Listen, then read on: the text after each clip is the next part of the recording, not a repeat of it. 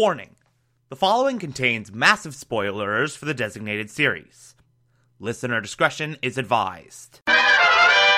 You're listening to The Television Archive, the show where we, the television-loving hordes of the internet, take a deep dive into what used to be in our beloved medium. My name is Thomas Clark, and this is Batman 1966.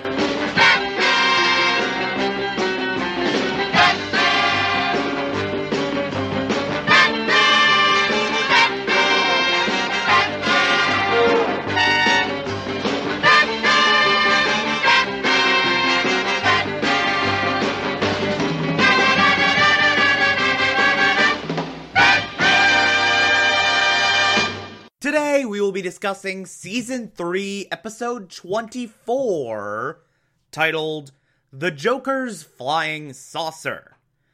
In this episode, the Joker returns, once again, to terrify Gotham City with the prospect of an alien invasion.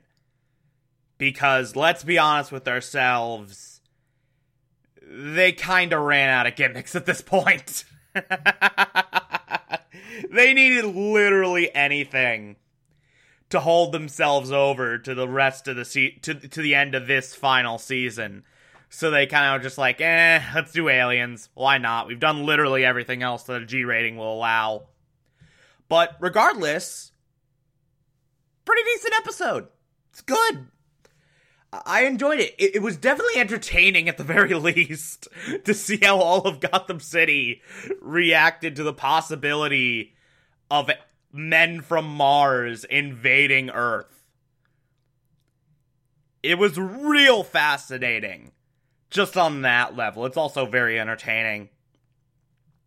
So this episode starts off, opening sequence. Commissioner Gordon's getting a ton of calls regarding the flying saucers that are being spotted in Gotham City. Everyone's freaking out. And he's just kind of annoyed with the whole thing. Some woman shows up in his office claiming to have seen a man from Mars, a little green man. And then we cut to the library where Barbara is meeting with this professor dude who's like, the men from Mars, they're here! Ah! And then Barbara's like, no, there's no such thing as men from Mars. I think you're crazy. Could you live? And then a little green man comes in and just starts shoving library books off the bookshelves. And then Barbara puts out a high-pitched sci-fi girl scream. You know, that shrill thing that every single sci-fi movie in the 60s had to have. Yeah, Barbara does that. And it's real bad. It's not great. That should never have happened. And then Commissioner Gordon's like, maybe Batman should deal with this because reasons. So he calls Batman on the bat phone, and that's the intro. Whatever. So Batman, Robin, and all the rest are meeting in Commissioner Gordon's office. They're talking to this one lady who claimed to see the little green man. And it's a bunch of crap. Then Batman and Robin are like, hey, let's go to the Batcave and figure out what any of this is. As they're leaving, Barbara comes in and is freaking out, like, I just saw an alien in the library. I'm really scared. I barely made it out alive. She's just uncharacteristically freaking out. Just because a woman needs to freak out in a sci-fi thing. Man, the 60s were not a great time. Also, as they're leaving, Little Green Man tampers with the Batmobile in some way. He places a time bomb underneath the dashboard, and then leaves before Batman and Robin notice him. Then at the hideout, Joker's bragging about how he's freaked out all of Gotham and he's going to deliver his ultimate ultimatum, which is never really specified. He just puts out a bunch of buzzwords like complete cooperation, complete control, and just never says what his actual ultimatum is going to be. It's really thin. It's a really thinly veiled scheme. The little green man comes in and is like, I placed a time bomb under the dashboard that'll go off at midnight exactly. Yay, I'm great. And then Joker also says, hey, for our flying saucer, we need beryllium, this big metal thing that's at a Wayne facility. We need that. For reasons. So at the Batcave, Batman and Robin figure out that Joker needs beryllium. They figure out that A, it is the Joker because Batcomputer, and B, he needs beryllium. So they send Alfred to check on the beryllium at the Wayne facility and see if it's safe. Then they call Commissioner Gordon on the Bat phone and are like, hey, so it's Joker. He needs beryllium. It's at this Wayne facility. Just so you know, we're doing that. And Barbara, still being there, is like, well, okay. I can work with that. And then she suits up as Batgirl. And then, as Batman and Robin are getting into the Batmobile, the Batmobile explodes. So, they're dead, realistically speaking. But apparently not.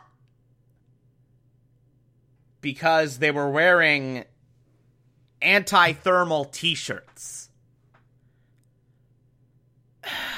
Also, the Batmobile is not damaged at all. They never really explain that part, but whatever. Anyway, both Alfred and Batgirl are captured immediately by Joker. Joker straps Batgirl to a rocket. And he's gonna send her into orbit. They already got the beryllium, by the way. I should say that. He's gonna send her into orbit. And it's this big climactic moment. Alfred's also talking into his handkerchief saying, hey, Batman, Robin, you should probably come here. He's doing a flying saucer thing.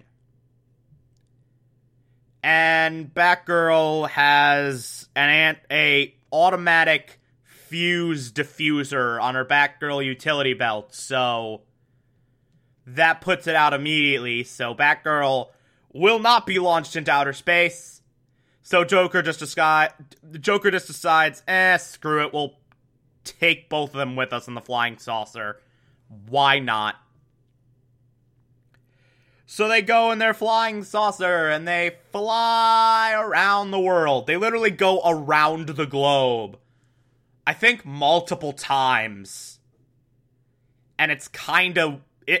It's a weird, unexplained, can't possibly be going that fast thing. But whatever.